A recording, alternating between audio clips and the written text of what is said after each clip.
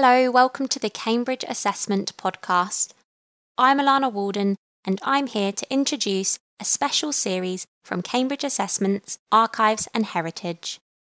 In each episode, our group archivist Gillian Cooke shares short extracts from Examining the World, a history of the University of Cambridge Local Examinations Syndicate, our publication that shares a unique insight into the history of exams. First, Cambridge English Exams, from Examining the World, Chapter 5, Peter Falvey and Gillian Cooke. The Cambridge proficiency in English examination was a comparative newcomer in the context of Cambridge exams. It was not introduced until 1913, 55 years after the first Cambridge examinations were held.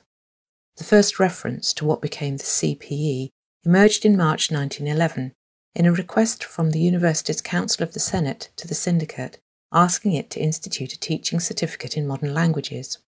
This was prompted by an earlier request from the Modern Languages Association, asking the university to establish teaching certificates, testing the knowledge of modern languages possessed by teachers, or those who intend to be teachers of those subjects.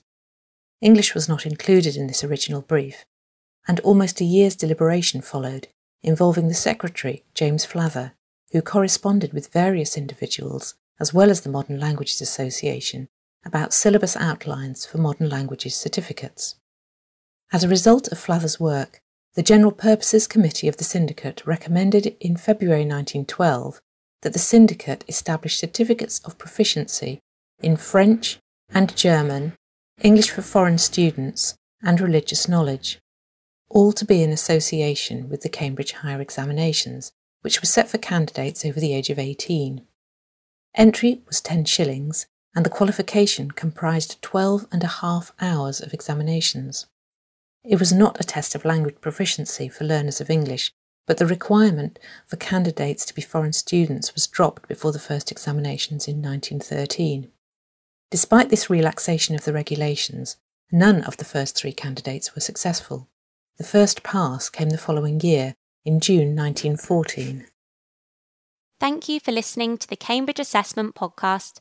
You can find more of our podcasts on our website, just search for Podcast Gallery, or you can find us on YouTube, Spotify, and Apple Podcasts.